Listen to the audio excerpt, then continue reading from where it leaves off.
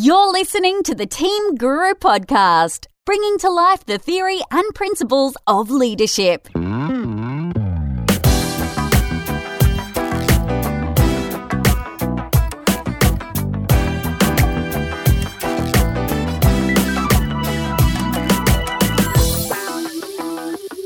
Hello and welcome to the Team Guru Podcast. I'm David Frizzell, and in this episode, we're going to talk about workplace relationships. How healthy are they in general? Are we good at developing relationships at work? Or are the stats on this scary, ugly, and worrying? Hint, it's the latter. We are so bad at developing relationships at work, that place we spend almost a third of our life, that it's hurting productivity, sure. It's hurting the business bottom line, sure, important. But worst of all, it's hurting us, our mental health, our actual real life happiness. What a terrible state of affairs, the fact that we are, on the whole, so bad at this skill that it's making us sad, disengaged, and bad at our job. The good news is that it's not hard to fix and it doesn't cost a thing. Creating psychological safety is a passion for my guest, and he joined me to tell us all about it. I hope you enjoy my conversation with Jason Troy.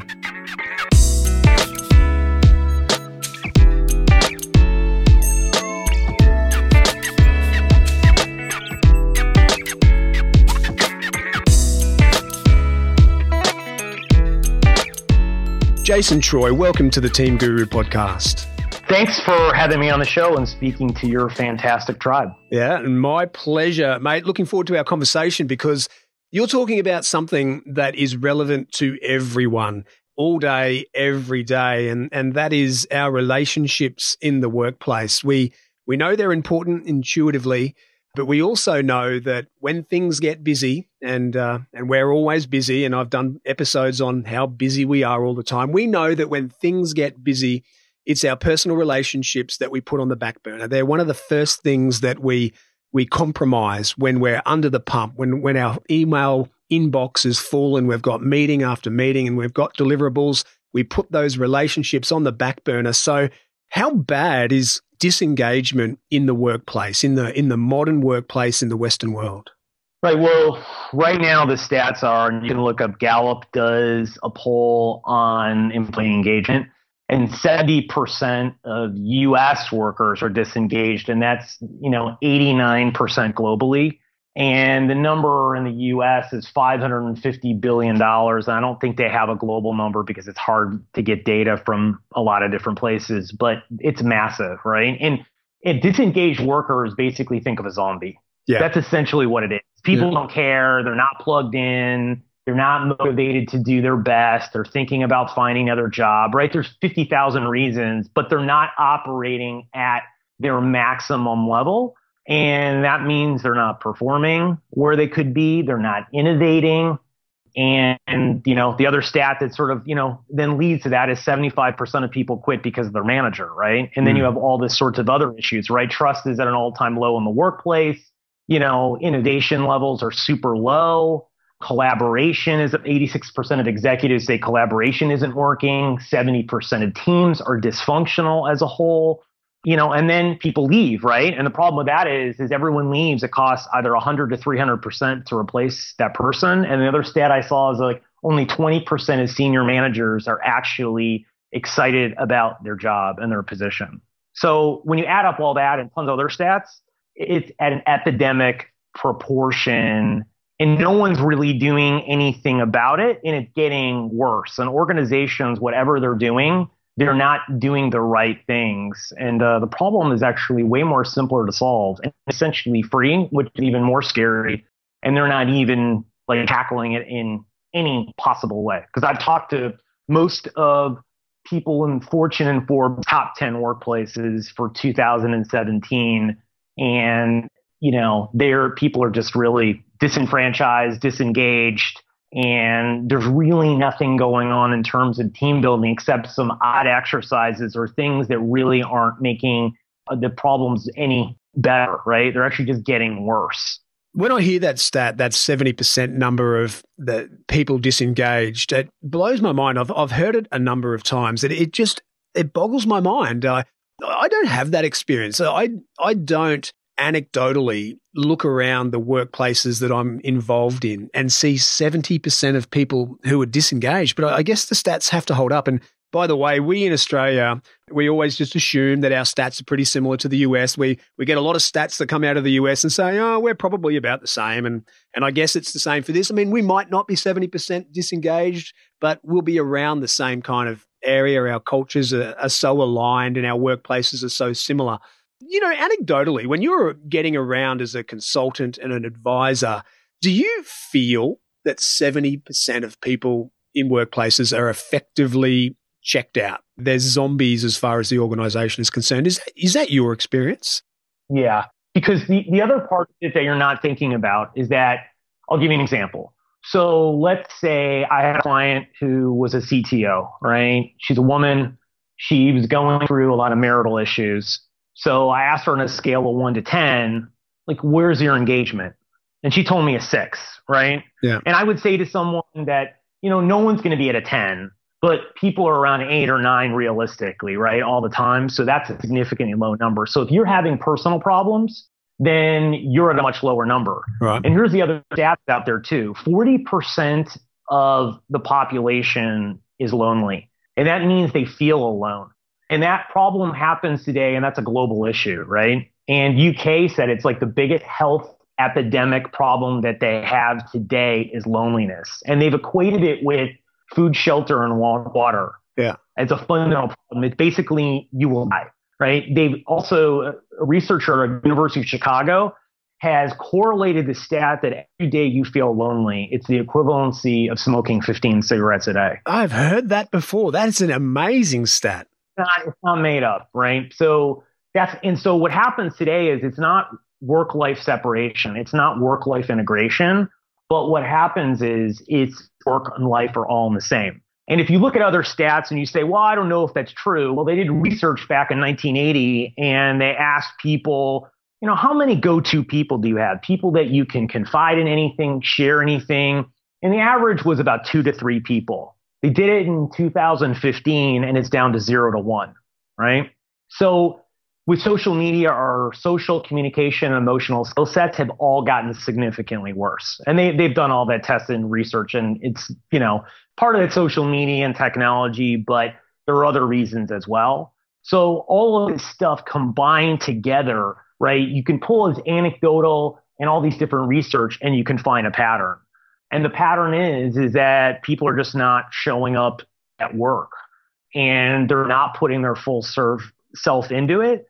And it's causing productivity issues. And when I go in and sit on teams, because I've sat in probably 60, 70 teams now and watched them, what I'm finding is that only the top teams are people that are performing probably close to their maximum. And probably 99% of teams are underperforming and not innovating at the levels that they should be because they're not engaged.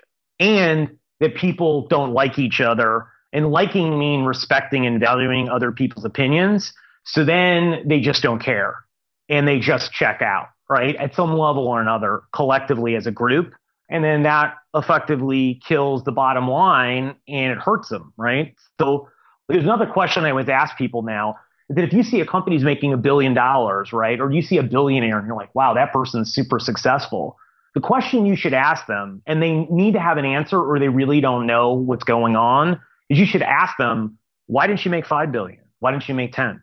Did you really not leave any money on the table? Are you telling me your team was operating 100% efficiency? There's no one who can say that. Yeah. Right. So we just don't, because we feel that we're inadequate. Right. So it's the same thing with this whole, you know, relationships and teams. We don't ask the question because, one, we don't know the answer, and we're overwhelmed with how do we create all this stuff? How do I make it real and actually get people to like each other, care about each other, and, you know, act accordingly? And we'll get to that. We'll talk about how on a practical level we get people to like each other and care about each other in the workplace and why that's important. But I want to pick up something that you talked about there. It's a bit of a double-edged sword. You spoke about productivity and effectiveness in the workplace on, underperforming because we're lonely, we're unhappy, trust is low, collaboration is low, we're disengaged. But it's more than that as well. It's human beings spending 8, 9, 10 hours of 5 of their 7 days in a week in that environment where they're feeling all those things. So sure, the bottom line matters because that's why we go to work and that's why we have businesses to make money and support our families. But we're also talking about the human cost as well. And I've heard you speak before, and I know that's very much front of mind for you. It's not just about the bottom line and productivity. It's about the fact that these are human beings who are experiencing that. And for everyone who is listening to this and they just heard you go through that list of sad numbers, 40% of people feeling alone, people on average having 0 to 1 person in this world that they feel as though they can confide in, the trust and collaboration at an all-time low. It's mind-boggling that we're getting to that. And it comes back, again, we've done a number of podcasts on it here in the Team Guru podcast, the great paradox of the modern world, the fact that we have never been more connected and at the same time we have never been more alone. It is amazing. We all know it. We see it. We know it anecdotally from experience. We know it objectively through statistics that we get. It is crazy, and you do wonder, I wonder where it's all heading. But let's focus the conversation now, though, because there's just so much to talk about in here. Let's focus the conversations on personal relationships. With all of that we've talked about, that sad context that you've set so nicely, how important are our personal relationships with the people we work with, those who share our cubicle or our floor or our workplace? How important are those relationships in everything that we're talking about?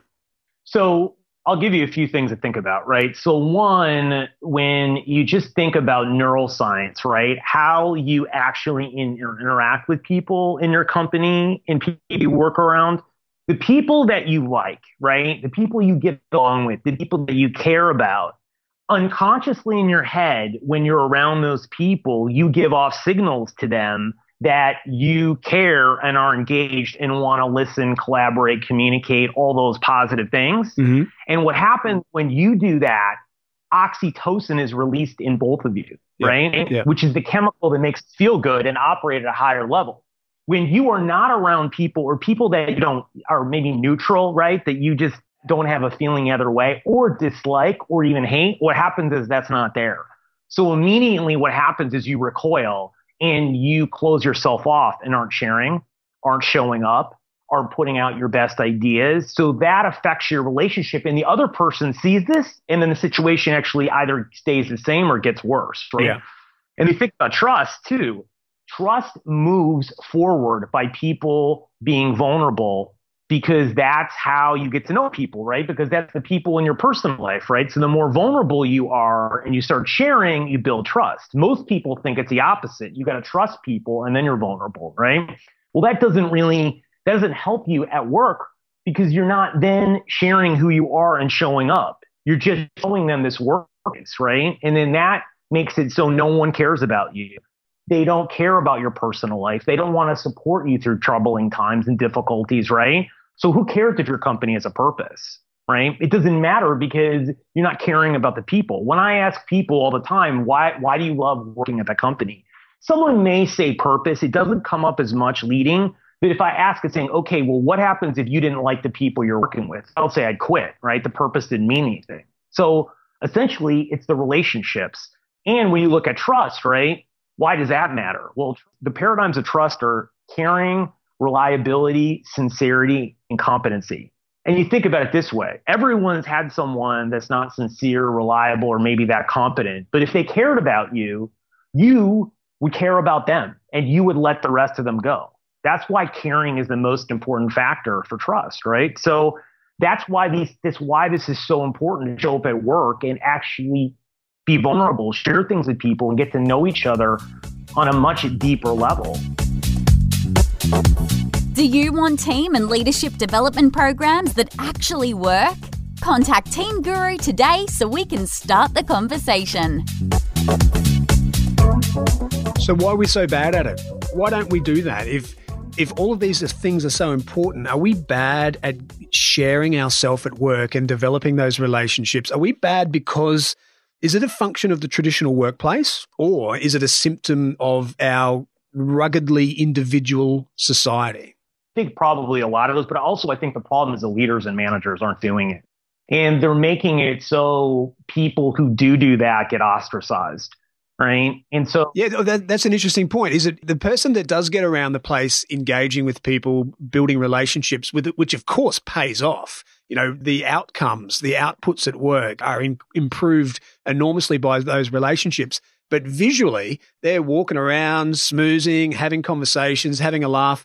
Does our traditional workplace say that person is not putting in? They're not sitting at their desk quietly doing their work, therefore they're a bad employee. Is that surely not? Surely we don't still have that stigma. Probably not that, but the problem is you don't see leaders doing it and they don't prioritize it. So most people don't think it's possible. And everyone talks about this work-life separation, right? And people make you believe that that is what you should be doing.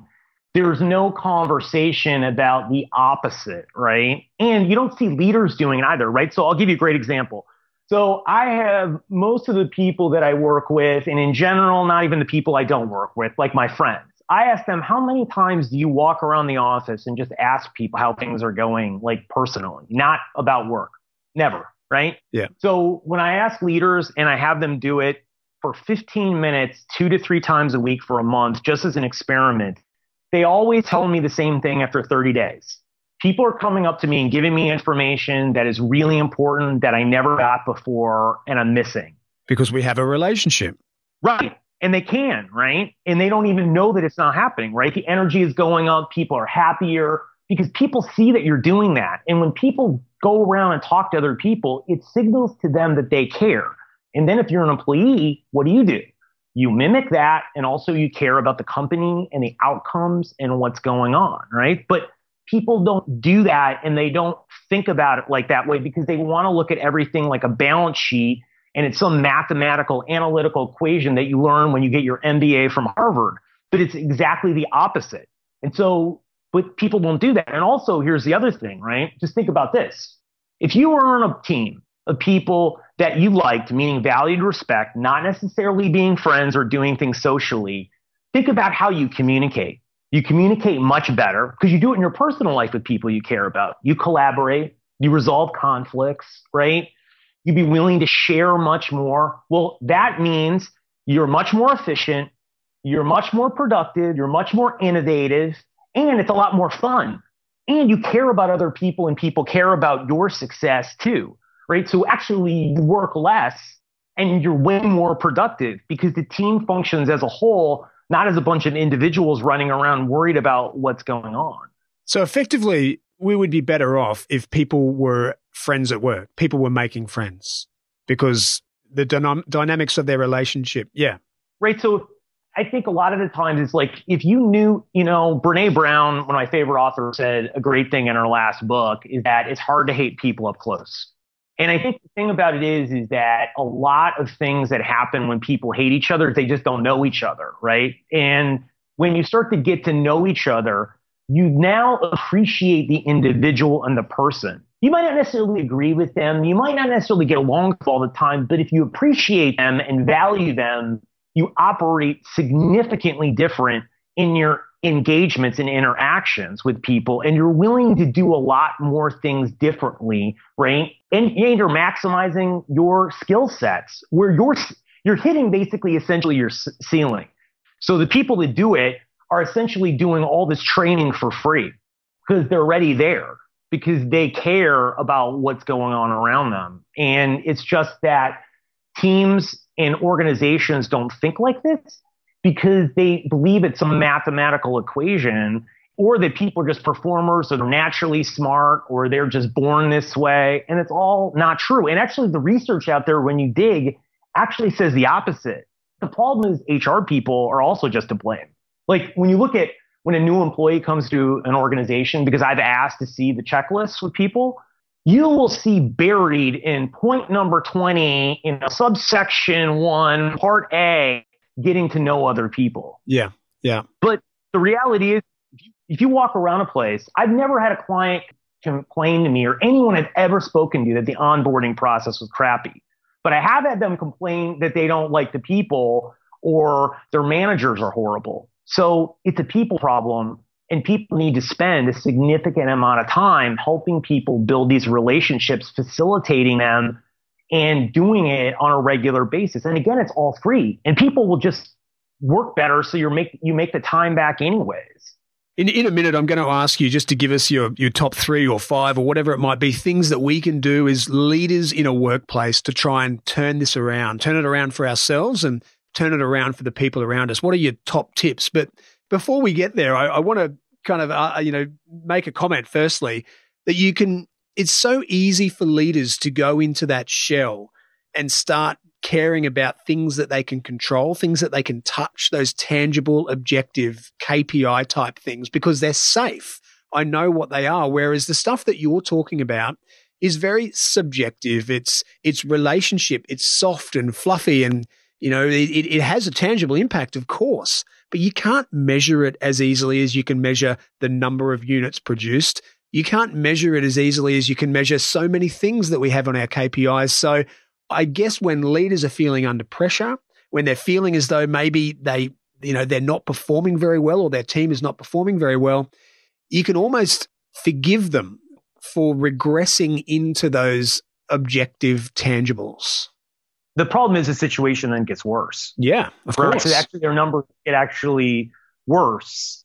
And instead of seeking out the answer and actually making themselves more uncomfortable, then that doesn't work, right? An easy example is we're doing this podcast today, right? And you emailed me and said, hey, I'm really busy doing stuff. Can you possibly do this? And I'm like, oh, you're being vulnerable. And like, I would want to help you as if someone would help me if I'm really busy. So that's where we're doing this thing now, right? So I didn't even think about, I'll just move something else around because it's pretty simple. Well, just think of that, right? So that helps our relationship right here, you and me. But it's the same thing as somewhere at work, and that's what they did.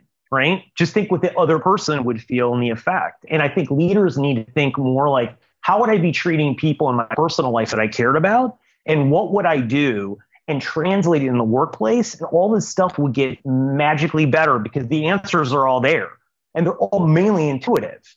It's not like it costs something to care about people. It really doesn't. It actually takes you being engaged, you asking questions, you listening, right?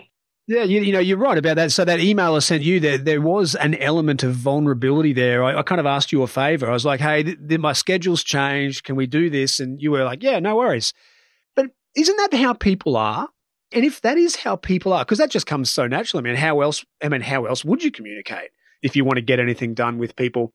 So I'm just wondering here, is it, if so many people are not like that at work, does that mean that that's how they are outside of work as well? Are they really cold, disengaged, bad at relationships outside of the workplace as well? Or do they bring this mask with them once they swipe into the lift in the morning?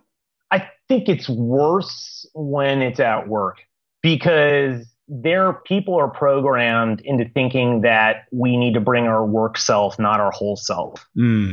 Right? That's the problem, right? Because when you go home and you're out with your friends or your family, then you don't say, well, we'll leave behind how I operate at work with them. No one says that, right? So you operate as your whole self wherever you're at, right? Yeah. Yeah, your flaws and other things in all of us are going to come out, but we're not operating at like 50%. That's the difference. So I think that's a stark difference in how people operate with each other. Hang on. I missed that. I think that's an important point. So I'm trying to get to the bottom of whether people are this cold and disengaged in their personal life. And you were saying no, they kind of bring they think they have to divide themselves between work self and personal self, which is obviously a mistake. But they have that thought. So you're saying they bring about 50% of their personality into the workplace. Is that where you landed on that? Yeah, because I think you're not bringing your personal life and sharing things with people. And the only time that happens are teams that are performing really high, or when there are pockets in an organization where you share with what's going on with certain people or groups. It's not, you don't do it though with everyone. Yeah. And that's problem. That's actually, I've got two more questions before I get to your list of things I can do to change my workplace. Firstly, it's this question around, so, everything you say makes sense about the quality of our relationships at work improves trust and collaboration and all those great things. It makes me want to be there. The time I spend there is more enjoyable, all that kind of stuff. But what we're asking people to do, we're asking ourselves to do, is to strike up a personal relationship with people who I wouldn't otherwise know. These are people who I'm with and I know just because of work. I wouldn't choose necessarily to hang out with them on the weekend. They're not in my circle of friends. They may not even be the type of people I choose as friends. But we're suggesting here that we strike up a personal relationship with people we might not otherwise choose to do so. Yes. I mean, that is essentially it. And you really don't have a choice if you want to be successful or do you want your team or organization, because the opposite isn't working. So there isn't you can't say, well, I don't like that person, I don't care, right? Well, you know what? That negatively affects what's going on because now you're angry and mad.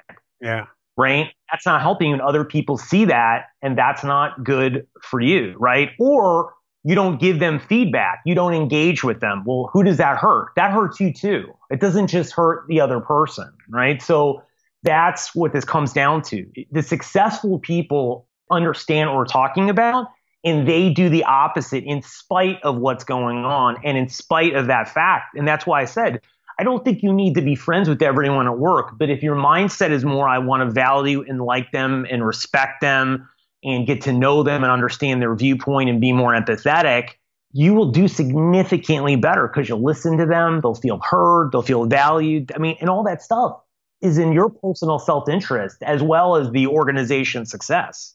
When I think about any of the community or social activities that I involve myself in, you head along to those activities with a mindset of whoever I meet, I will almost treat as a friend straight away, and we will build on that relationship. For example, I love to swim, Jason, so I go along to a swim squad and I go to events and I meet lots of people through that. And everyone that I meet through that almost becomes a friend. Some are closer friends than others, some are more distant friends, but they're all positive relationships because that's what you take. That's the mindset everyone takes to that environment. So I guess the workplace is no different because when I go and meet people at swimming, I'm not choosing their personality. I'm meeting them and becoming a friend with them because they're turning up at swimming like I am. So it's the same as work, I guess. I mean, I'm no more choosing their personality at swimming as I would be at work. So I guess the difference is we don't have that mindset at work. I go along to community events. Almost my default setting is I'll make friends with whoever I talk to, but we don't tend to do that at work. We don't, right? And that happens all the time. And either one is a story you're making up because it's not 1 + 1 = 2. It's not a factual thing. So you might as well go with a story that's going to positively impact your career and your team and the success of the place that you're working at, right? I mean, because the default, if you go the other way, which is happening now, is not good, right? And so you have to start thinking differently about this process. And I think, the one thing I'll tell you is from the research is I was looking around and I came across, a couple of things that were interesting to me. I kept coming across anecdotal evidence of teams beating other people against Herculean odds, right? I was reading the story about the Harvard debate team taking on a bunch of prisoners in a debate. And the prisoners only had books. They didn't have access to the internet back in 2015. And the prisoners crushed them, right, in this debate, right? How would that happen?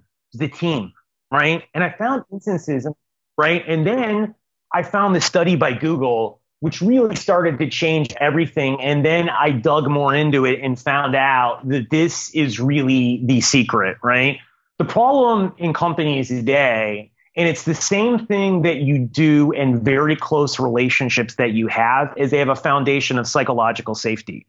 And what Google found was they were trying to build from 2012 to 2014, people can literally Google this. There's a thing called Project Aristotle. And they were trying to find at Google, how do we build a perfect team? Like, what are the characteristics of the people, their background? Because we're basically just going to hire these people, and that is going to be our entire process, Well, what they found was something that shocked everyone. They looked at 180 teams, 250 pieces of data, and interviewed 200 plus people. And they found that people who were performing really high didn't matter. People who graduated from Ivy League or the best schools didn't matter. People's backgrounds didn't matter. It was people who had psychological safety. Right. That was the ultimate, that was the only factor. And all the top performing teams did. And in the absence of psychological safety, the other four factors they found were never present, right? So that's the key. And on the teams that had psychological safety at Google, they found evidence they've sold 19% more revenue. They were recommended and get lauded by executives twice as often. And there's some other things, right? And psychological safety is a fancy word for vulnerability, sharing, and caring, right? It's the ability for psychological safety. Yeah, it's the ability to take risks, right? So if you want to boil it down even farther, it's, people on a deep personal level, right? Deep personal level, not shallow. You feel free to raise crazy ideas in the group, right? And it's okay. And you can ask any question you want without fear of reprisal or people making fun of you, which then helps clarify situations so you don't make mistakes and you clearly communicate. And when I look at one instance like brainstorming, right? So if you take a look at teams that are at the top, everyone talks in literally the same increments. Someone may be a little bit more, but literally you'll hear from everyone on the team one way or another.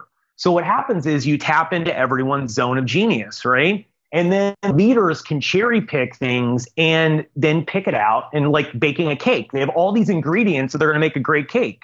Well, the problem is in the other teams, you'll have 3 or 4 people speaking. The rest of them won't.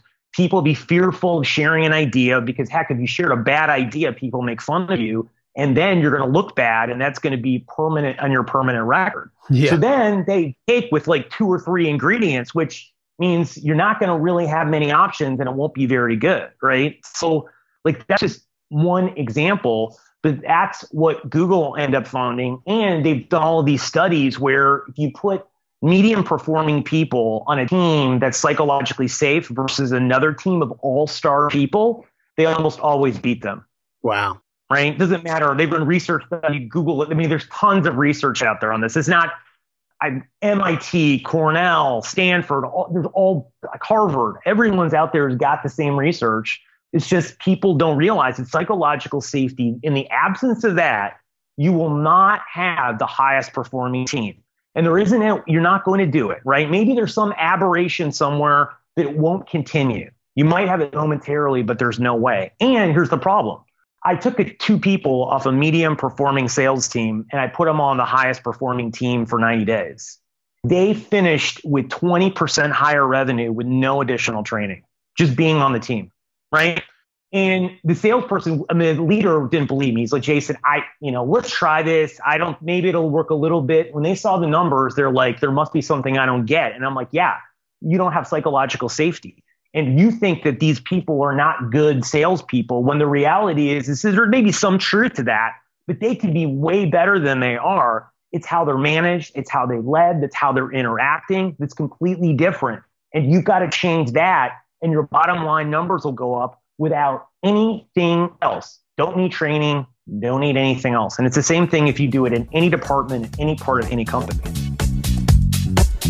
Whether it's a half-day Energizer session or a comprehensive team and leadership program, Team Guru's unique approach could be just what the doctor ordered for your organisation.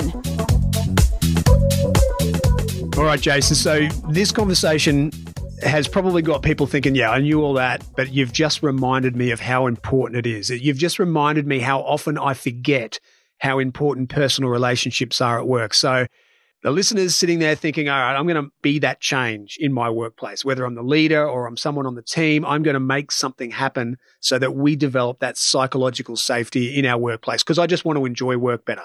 What are some really tangible steps that we can take? So the first thing is the other piece of research that I found, and I created the game that people can download and use, and I'll give you some other ways that you can do this as well.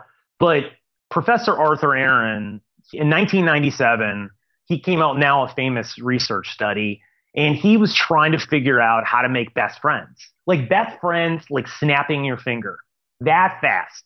Now, I know people are saying to themselves, how can that be? The best people and my best friends are the people that are closest in my life and I care about the most. That took 5, 10, 15, 20 years. Well, that's all a story. And I'm going to tell you and give you the evidence, and you can Google the study and you can read it all, and it's all there in black and white. So he found 54 grad students. And again, this is 1997. This is pre-social media. 54 grad students that didn't know each other, had zero contact, and didn't even know any data about each other, any information. Put them in a room, had them play a game, a question and answer game. Now, these questions were very vulnerable. They asked 36 questions over 45 minutes. So they asked each other essentially 72 questions over 45 minutes. That's only like 40 seconds a question. So we're not getting that in, right? Yeah. Well, they measured them before and after. And at the end of just 45 minutes, 30% of the people with a complete stranger rated that relationship as the closest relationship in their life. Oh. The closest relationship in their life. Right. And they've replicated it dozens of times over different geographies, races. I mean, anything you can figure out. And the funny thing, too, is one of the original pairs in the study got married and invited everyone from the experiment to the wedding, which is also pretty funny. I was about to say that they might have rated that relationship as very strong immediately afterward, but how would they feel in a week or a month's time about this person who they spent one day with compared to the friends that they've had for 20 years? But I get the gist of it by just having an intense time of sharing insight into yourself. And I've seen you speak, so I know the questions are things like, if you could have a superpower, what would it be? Because that just reveals something about yourself. It reveals something about your desires and how you'd like to see yourself and what your ambitions are. Questions like that. I understand that that's a powerful experience. Might not create lifelong best friends for everybody, but it's certainly a really quick way to bring people together. And you can imagine the value of doing that with your team. You know, you might not do it for that period of time and you might not hit them with 72 questions, but taking the psychological theme of that and just giving your team an opportunity to ask each other those type of quirky questions that reveal something about them as a person. It's a way to build trust. It's a way to be slightly vulnerable with each other. And it built, in the original study too, 70% of the people contacted each other after the study and got together on their own. And they weren't even measuring for that. Wow. So I find this stuff actually really sticks with people because we don't ask people questions, right? So I'll give you an example. So I had back last August, one of my friends said to me, well, Jason, this is all well and good, but you know, there are people on our executive team and people that have known each other for 10, 15 years. Like, what are they going to tell me that I probably don't know or have some idea about? So I gave these questions in my game, not the questions from Arthur Aaron.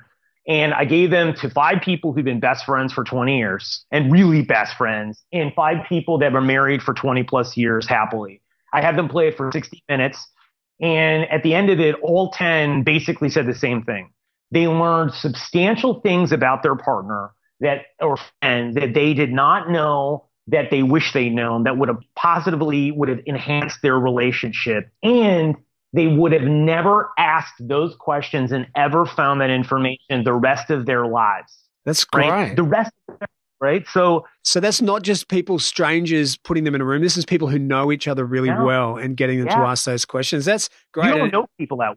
And what we'll do is we'll put a link on the podcast page for this episode, Jason, to where they can find that information, because I know you offer those questions to people so they can get those, because that would be a fantastic experience. Awesome. All right, now we've only got a couple of minutes to go, Jason, so hit me with one or two more. I love those get to know you type activities. That's the first point that you made. What else could I do, you know, if I'm in a workplace and I know we need to be closer, we need more psychological safety? So the other thing to do, and the Surgeon General of the United States actually did this and said at Revolutionist staff meetings, and said that it was the thing that led to the most productivity as a team of anything he did. And I did this actually before I found this out. And I have people do this in groups where they bring at the start of the meeting, like, you know, once a month, and you can do it every week initially, bring a picture. and tell people in 30 seconds up to a minute why that picture matters, who's in it, and what's going on. And when you go around the circle, what you'll find, because this is everyone who's done this I've given, it said the same thing. People put down their cell phones. They don't type on their laptop. They stay engaged. The ROI in the meeting goes up. Better ideas come up. People are excited about going to the meeting. They miss the meeting almost never. And they push other meetings around. And you don't have people saying, well, I'm busy. I got to do this phone call. They just won't have it, right? So that's another thing to do, is sharing. And I'd say the third thing you can do is something that I've had people do more recently, and it's worked exceptionally well. And this works well for if you're a manager, and actually if you're an employee with your manager, you could institute the same thing, is that you ask 2 questions. And you ask, the manager could ask this, or it could go either way. Rate our relationship on a scale of 1 to 10 and tell me why you're rating the relationship for those reasons, right? For that number. And what that does for a person that's is confronting. Exactly. Right. And initially it's pretty awkward, but what it does is it gets real, right? Because you don't know and you're guessing. And the problem is when we guess, that's the problem, because there's ambiguity, right? There's not clarity. And whenever there's not clarity, there becomes problems. So what happens there is you understand it. And you can have a debate and you don't agree with it with the other person. And then you can really figure out what's going on and take positive steps, right? Let's say a manager asks that of someone that they're managing, and the employee says, you know what, I'd really like to spend more time with you. You never spend any time with me. Well, what that manager can do is say, look, I can't spend that much time with you because of my schedule, but what I'll do is I'll block out another 30 minutes and let's try this for the next 4 weeks and see how it goes. Well, immediately the relationship's going to get better because the person is going to feel heard and you're going to know. And if you do this once a month, it's a performance review every time. And the second question is, go ahead. No, I was just going to say, it's a simple question, but we would never do that, would we? Unless you explicitly make this an activity. No one does that. You're right. Yeah. All right. What's the second question? People, right. So I ask people, I've been in Amazon and Google. I mean, I ask all the people, and I've actually asked to ask other people, and the answer is 0. Yeah. The second question is, rate your work product essentially, right? And if you're a salesperson, right, and you're a manager, you'd ask the question, how would you rate your relationship with your customers and your work product, right? With your credibility, service you're providing, their engagement with the product, right? So whatever metrics you use, right? Yeah. And then they're going to give a number on a scale of 1 to 10. And then you as a manager, right, have to do enough research to stay on top of it. And if the person says a 10, but it's really a 4 for you, you can say, well, you know what? I just can't agree with that number for these reasons. And now you're having a real conversation with them about what's going on, and you can recalibrate, get them on board. And if they don't make progress over a few months, then, there's a problem. And also if there's another pattern of other issues coming up, you're doing it. So when you ask these questions, you create a new conversation where you get real, you get authentic, you don't hide behind things, and you get much more clear. And what happens? Relationships get much better. And the problem in corporate America, they become real, is that no one wants to give feedback anymore, right? Most of the organizations, people have learned that if I give you negative feedback, you are going to come after me and hurt my career. It's going to come back and bite that's what happens. Yeah. So now no one gets feedback. Hey, Jason, we've run out of time, mate, but they are fantastic tips. I have thoroughly enjoyed our conversation, and I've just loved your passion talking about this thing. We all know how important it is, but for some reason, we just continue to neglect it, these personal relationships at work. Thanks so much for coming on the show, Jason. I've really enjoyed our conversation. Hey, thanks for having me on.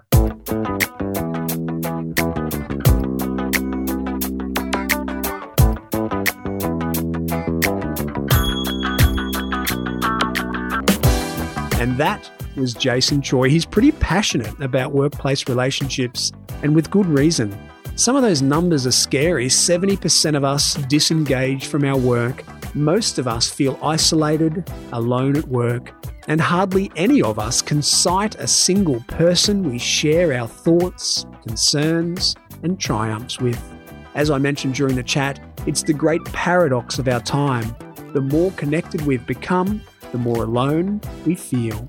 As always, I'll share the lessons I took from my conversation with Jason on the Lessons Learned page for this podcast. You'll find it along with the entire back catalogue of Team Guru podcasts on our website, teamswithans.guru/podcast. Connect with me on Twitter, Facebook, SoundCloud, or LinkedIn, and join me for the next episode on this, my mission to bring to life the theory and principles of leadership. This is David Frizzell for Team Guru. Bye for now.